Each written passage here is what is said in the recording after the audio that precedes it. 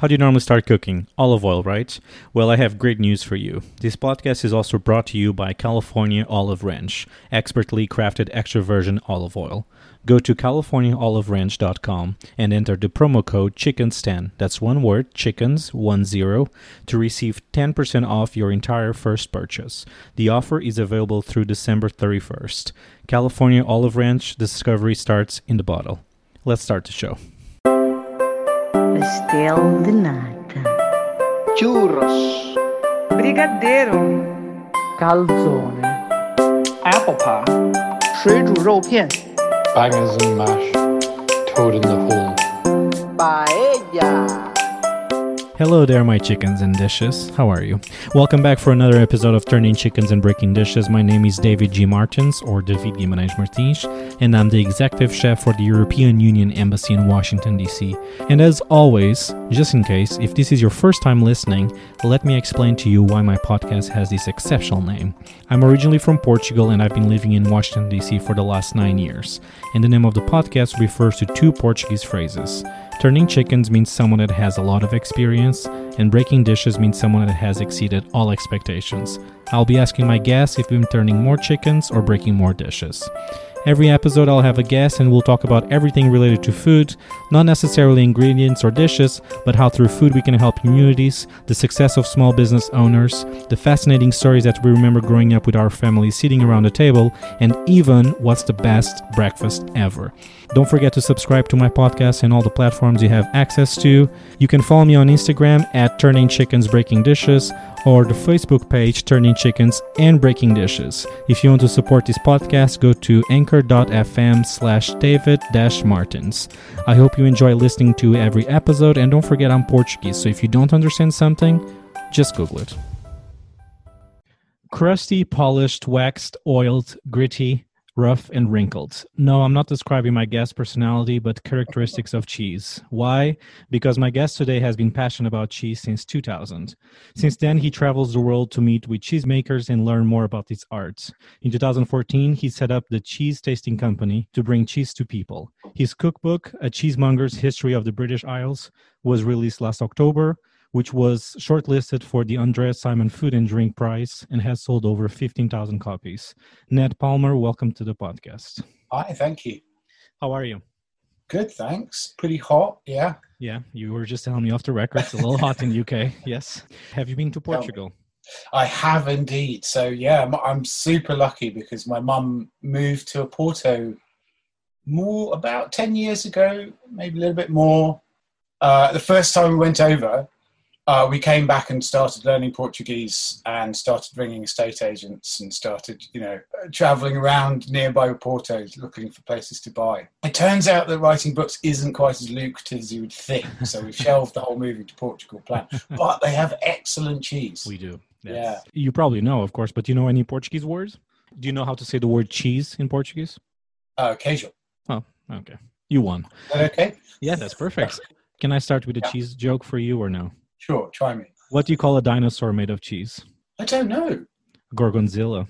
Oh, wow, that's a new one. You are the first person in the history of cheese jokes to tell me a new cheese joke. You didn't laugh, but it's okay. Well, I was so amazed that I went to wow mode before laughing. That was brilliant. Where does your passion for cheese come from? That is a question that I ask myself all the time. And in a way, I wrote the book to answer this question. It's not so much a cookbook as an exploration of the history of cheese making in Britain and Ireland, but it's also a way of exploring the idea that cheese is a product of culture. So I've always loved history. My father was a historian. And from when I was really little, I used to help him in quotes, in the British Library, I'd help him with research. So I had this interest in history. I think I'm fascinated in complex systems, and cheese making is a complex system. I think cheese is fractal, in the sense that the more you explore any part of cheese or cheese making, the chemistry or the culture or the history, there's just more complexity. I think cheese is infinite. I think that's a big reason for me. And the other thing, I always joke that this is kind of true, is that, I did a philosophy degree, and it's about the most unvocational thing you could possibly do. So after I decided I didn't want to be a philosopher, I just walked about the world doing stuff. So I worked in the theatre for quite a while, and I wrote music for theatre.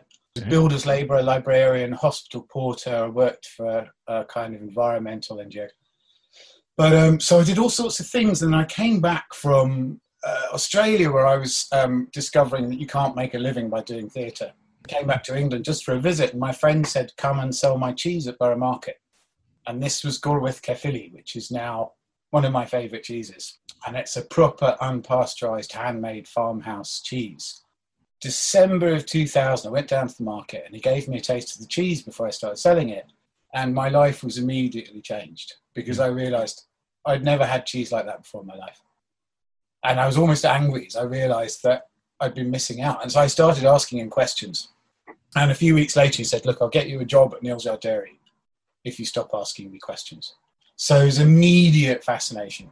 This is a very long answer. I could do the whole bit, the whole podcast just on why I love cheese.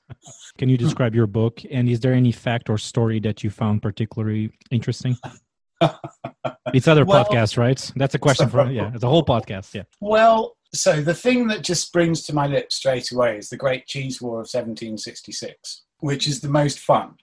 But the thing is, there's this moment it's a moment in archaeology, and I think 2011, some archaeologists in Bristol figured out a way to tell that the fat on these pieces of pottery from 4000 BC was dairy fat, and it had to be from cheese making. So there's this moment when we discovered that we've been making cheese in Britain since 4000 BC. And before then, we thought the Romans came to teach us. So in one sense, to me, it's this realization that it's such an ancient part of British and Irish culture. And the idea that this one little find can open a whole kind of avenue of exploration. So that was incredibly fascinating. The Cheese War of 1766 started in Northampton. It was basically after the 7 Years' War, which Britain won, but it cost us a huge amount of money. So taxes went up, prices went up, price of food went up, and also merchants were buying food in the towns and villages and the small markets and taking it away to bigger markets. And the people in Northampton just got really upset with this. And they started shaking down the cheesemongers selling cheese and telling them they had to sell it at the old price. And then they started just getting more and more rambunctious, and they rolled a massive cheese off down the road, and it knocked over the mayor of the town who'd come out to tell them all off. They had to bring out the cavalry to put people down. Some guys hijacked a barge on the river full of cheese. So this is an act of cheese river piracy. And there was a siege of a barn full of cheese. And the guys tried it first and were driven off with cannon fire. And they finally managed to take this warehouse. So these are tough guys, and steal all the cheese. And they took it to the local village and had a massive party. So the Great Cheese War is my favourite. It's my favourite story. So you mentioned, how long have humans been eating cheese? What are the first records? This answer changes all the time, but in the book, and as far as I know, the oldest evidence for humans making cheese is from about 6,500 BCE, so before Common Era, so 8,500 years ago. That's the first evidence. It's in northern Turkey, and it's just shards of pottery with traces of milk fat on them. And some of the shards have holes in, so they're like strainers to strain curd. And the theory is that humans then were allergic to milk. All adult humans were allergic to milk. We stopped being able to digest milk as soon as we stopped breastfeeding. So there is no reason to keep milk in containers unless you're turning it into cheese, which you can digest, because all the lactose has been converted. Yeah. So there's a kind of logic. It's not that we went back in time and saw them making cheese. Also, humans, I believe, invented cheese making so that they could digest milk, because they saw all this milk. They had all these goats, that they were probably keeping orphan meat. Couldn't drink the milk, made them sick. Some guy figured it out. The milk went sour or something, and he ate a bit, and it converted. And they realised they could do that. What was the first cheese like? Well, I've got a theory. And in fact, I've got some good theories. So in the museum in Lisbon, actually, there is a set of cheese-making equipment from the Chalcolithic, so the very late Stone Age. And one of them is a little cheese mould shaped a bit like a cup, but with holes in it. And it's exactly the same size and shape as my friend Mary Holbrook's cheese moulds that she used on her farm in Somerset, which are made of plastic. And that makes a small, soft cheese. It's about 3-4 inches across. It's very simple. You just You don't need much equipment. You just set milk, well, you let it sour, you add some rennet to coagulate it. And so I think soft, fresh cheese would be the first, most simple kind of cheese that people made. Do you make cheese at home? No, not deliberately. I make yogurt. See, I'm not a cheesemaker, and there's a reason for the temperament. See, I like talking to people, and cheesemakers spend 7 days a week in a dairy making cheese, because the cows don't stop. I'm not very consistent, so to be a really great cheesemaker, you have to, even the movement should really be consistent from this table to the vat. I mean, I make cheese with people. I visit and I make cheese. Under close supervision, I can make kind of okay cheese. We all know the regulars, but there are any unusual animals around the world that people make cheese from? In England, people tend to think of just cow's cheese. So in a way, now people understand about goat's cheese, although it was traditionally less common.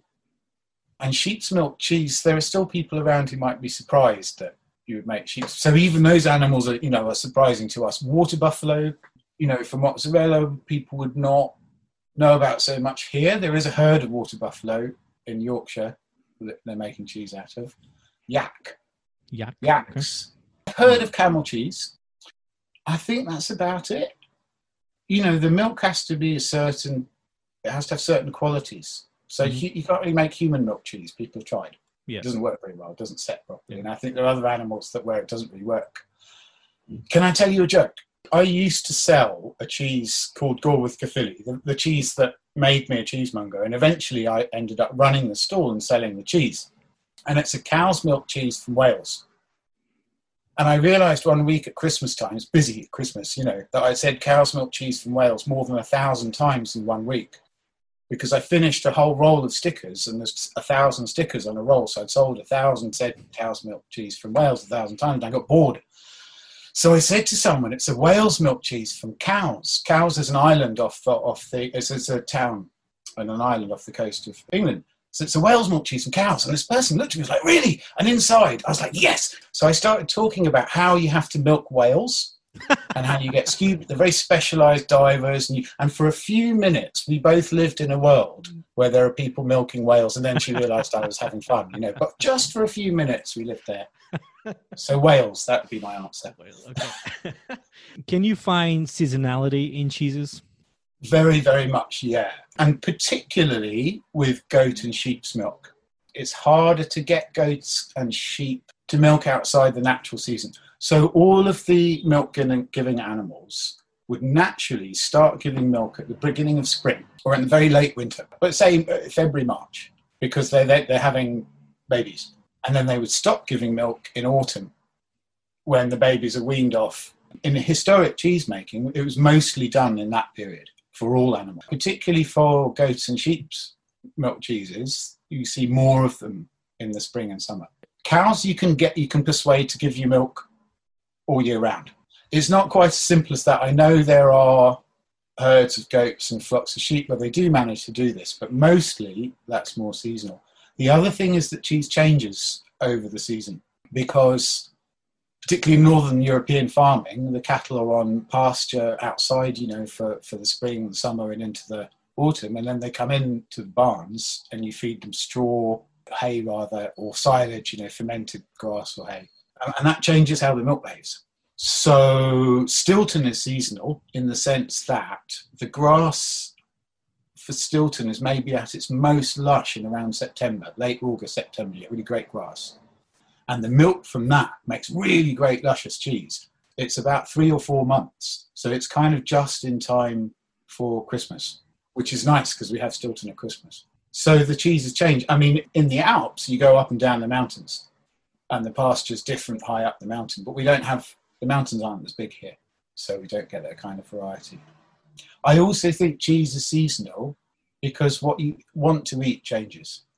So in the spring and summer, I like having fresh young cheese, which would be fresh young goat or sheep's cheeses that have just come into season because it's hot. You want these fresh flavours. Yeah. In the winter, big cheddars and Stiltons. So it's seasonal in 3 different ways. Yeah. Has climate change affected the production of cheese? And if so, how so? I went to see an Irish cheesemaker in Cork a couple of years ago now, and they had a long, long, long rainy season, much longer than normal. It means they can't get the cows out because the ground's too soft for them.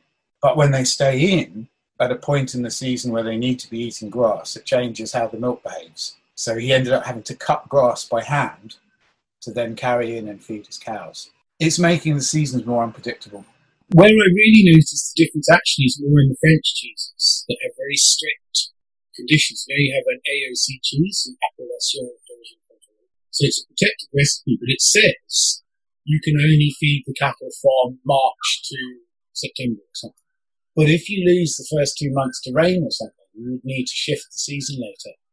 And so the cheesemakers within those AOCs are having difficulties, and they're going to have to change the conditions of the AOC so to fit in with climate change. I think the main problem, as far as I understand, is more just unpredictability. You know, that the seasons, God, even in our lifetimes, turned more predictably.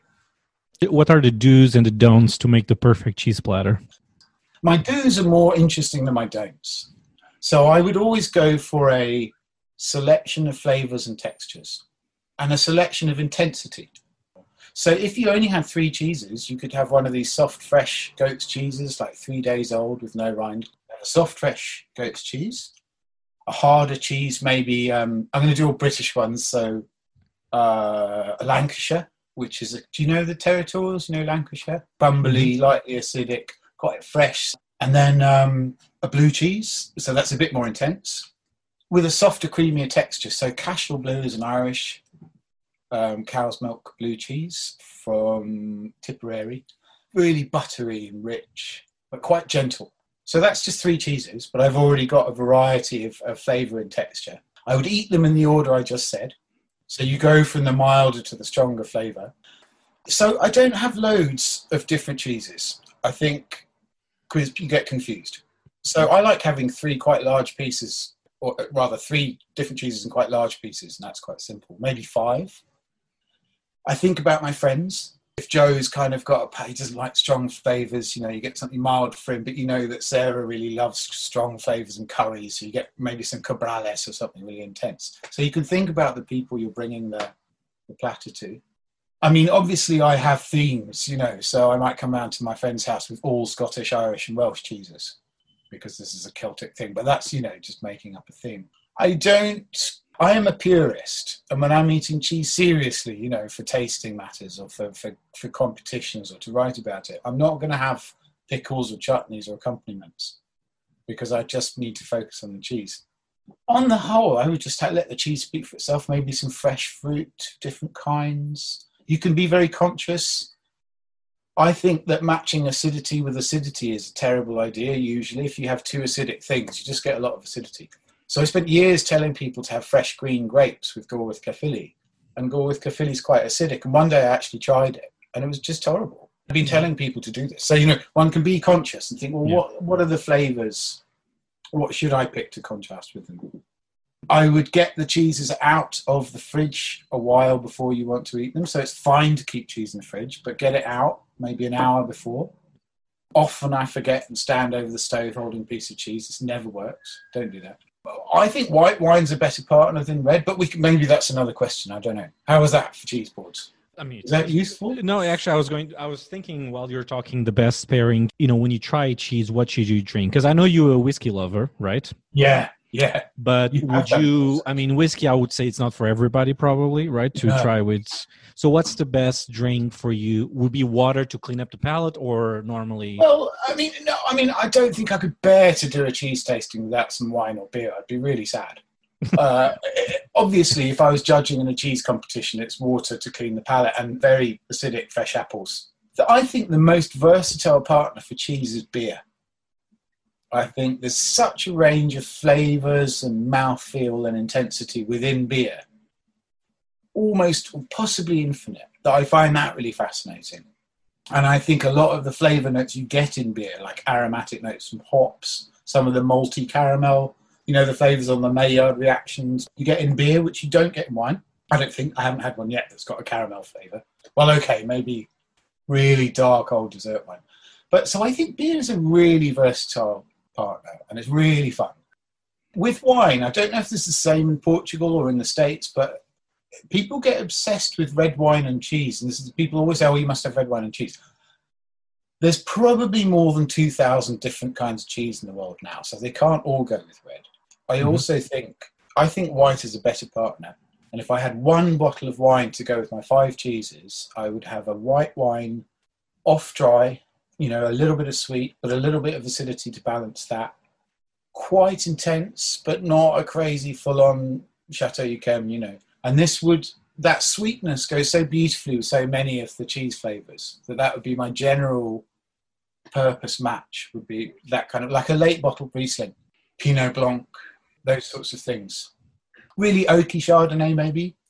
The whiskey is fun. Whiskey and cheese matching is fun and really fascinating and quite a surprise. You know, the first time I was asked to do it, I thought, really? Whiskey? But particularly gentle whiskey, so the Irish ones that I had a fair bit of play with, and also of Scotland, the Campbelltown malts that are softer and more gentle. And it's great fun watching people when you do a tasting and they've never done this before, whiskey and cheese, and they all look sceptical. And then when they try it, and you can make a really great pairing. So there's an Irish cheese called Kool-Aid, which is like a Dutch Gouda style. It's really sweet. It tastes of butterscotch and caramel. So you can imagine with a whiskey with those kind of similar notes, it's just amazing. Is there any cheese that you have tried that you really, really don't like? There is a habit of adding, so this is geeky, but in some modern cheddars, they add a particular starter culture called Helveticus. It's also called an adjunct because you add it onto the normal lactobacillic cultures that sour milk.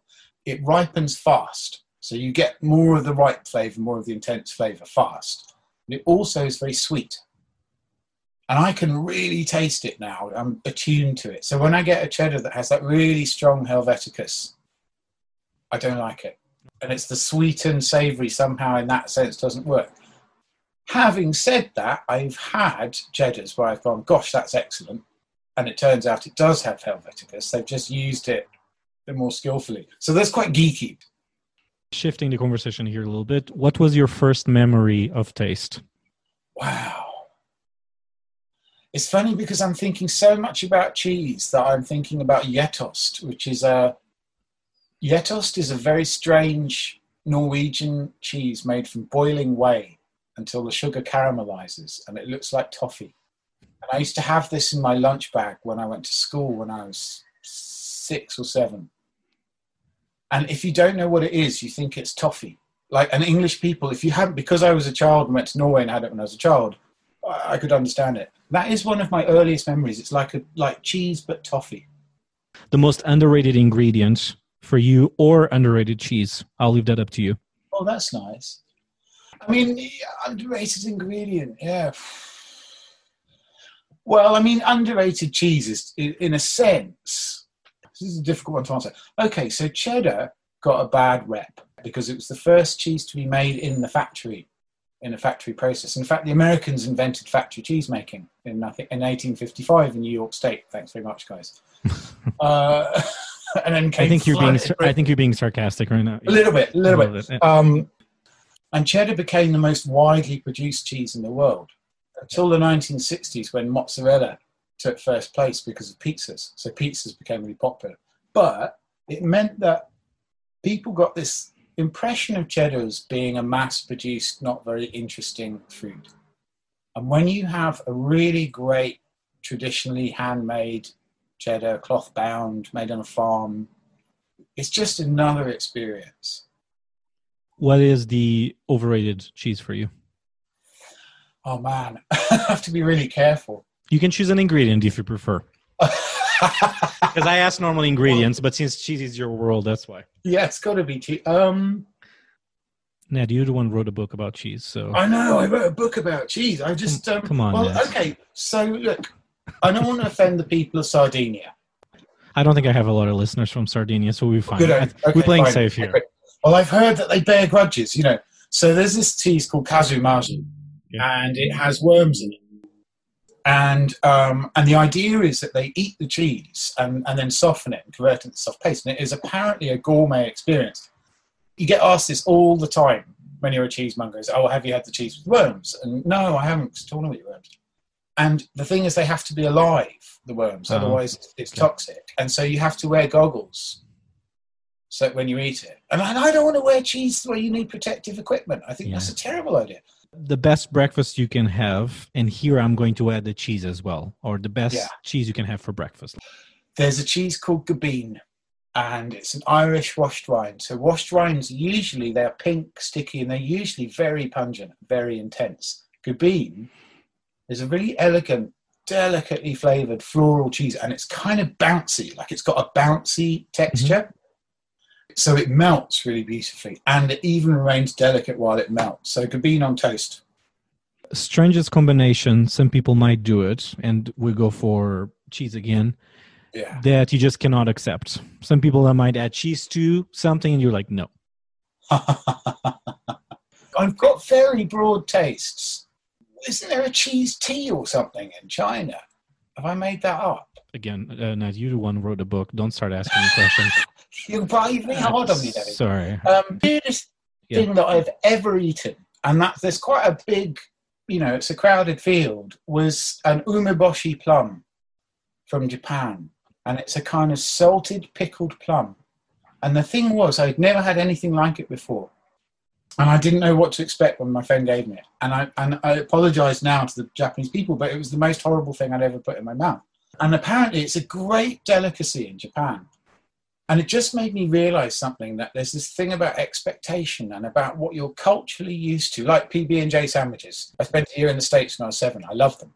Maybe some people don't like them. So I think what you grow up eating, or what is in your cultural context to eat, can be utterly horrific to someone else, like this thing was to me. I think I'm quite a broad eater. So that strange combination of sweetness with pickle and salt was horrifying to me. So now my listeners from Japan and Italy are gone because you already smashed 2 countries. Sorry. Okay. Any more nations you'd like me to offend? So the name of the podcast is Turning Chickens and Breaking Dishes. Those are 2 Portuguese phrases. Turning chickens means someone that has a lot of experience, and breaking dishes means someone that exceeded all expectations. Have you been turning more chickens or breaking more dishes? Well, both, I guess, yeah. I mean, look, when I started writing this book, I had no idea if I could even finish it. I really didn't. I mean, halfway through, I'd have a good writing day, and then I'd suddenly sit there and think, what if I can't have another one? So for one thing, for me, just pressing send on a manuscript was an enormous achievement. I respect anyone who just sits down at a typewriter and types and 100,000 times, So just doing that was an enormous achievement for me, and I was quite shocked. I've been entered for several prizes. I didn't win any of them. And I discovered that actually being entered in some ways is as good, if not better, than winning, because you realise that in the shortlist, you're looking at these other people on the shortlist. There's a woman called Bee Wilson. Everyone should read Bee Wilson. Absolutely wonderful English food writer, really thoughtful woman. And I was on the bill with her. That was my life achievement. I didn't care if I won a prize. But one of the thing that makes me weep is I get emails from cheesemakers who've read the book.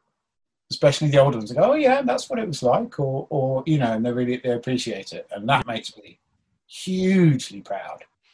So I'm working on another book at the moment called A Cheesemonger's Compendium of the British Isles, which is a list of 150 cheeses from Britain and Ireland. My editor said as we were going to lockdown, listen, do you want to write another book? I said, well, maybe. He said, well, can you tell me by Wednesday? So I had 2 days to come up with this idea, and I said, right, I'll write 150 cheeses for you. And then realised that I only really knew 50. I've been using the same 50 British and Irish cheeses for the last few years, which sounds a bit shameful, or a lot, I don't know. So in the last few months, I've tasted 100 new cheeses. Where'd you get all these cheeses from?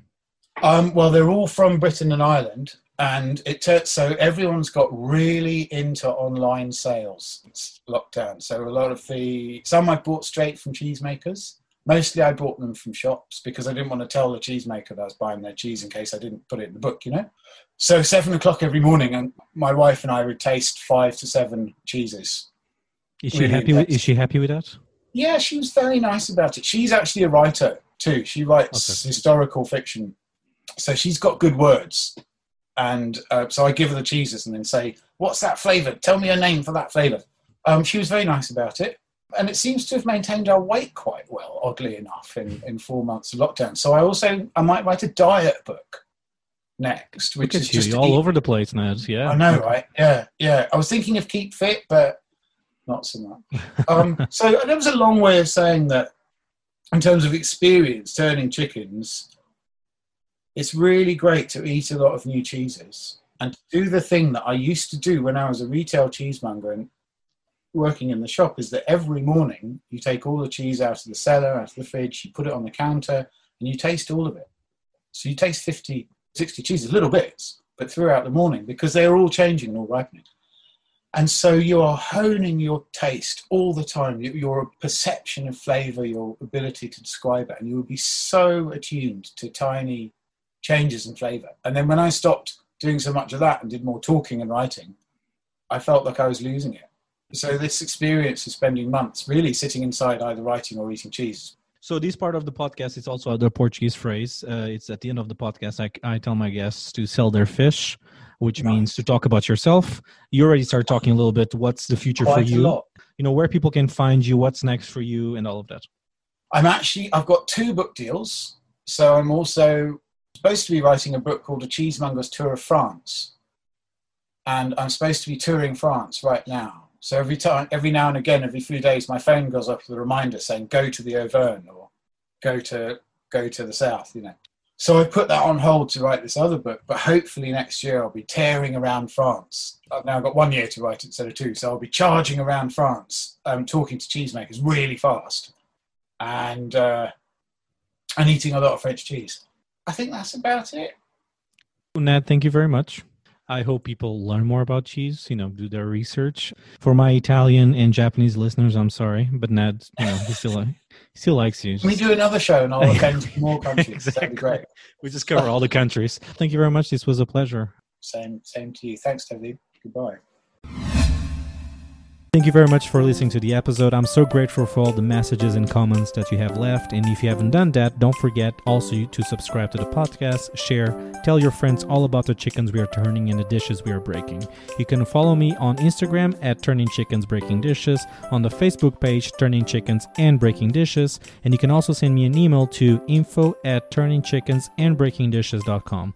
Don't forget I release an episode every Tuesday and Friday of each week, so stay tuned all the time. If you want to support this podcast, you can go to anchor.fm/David-Martins. Have an amazing day. Adeus.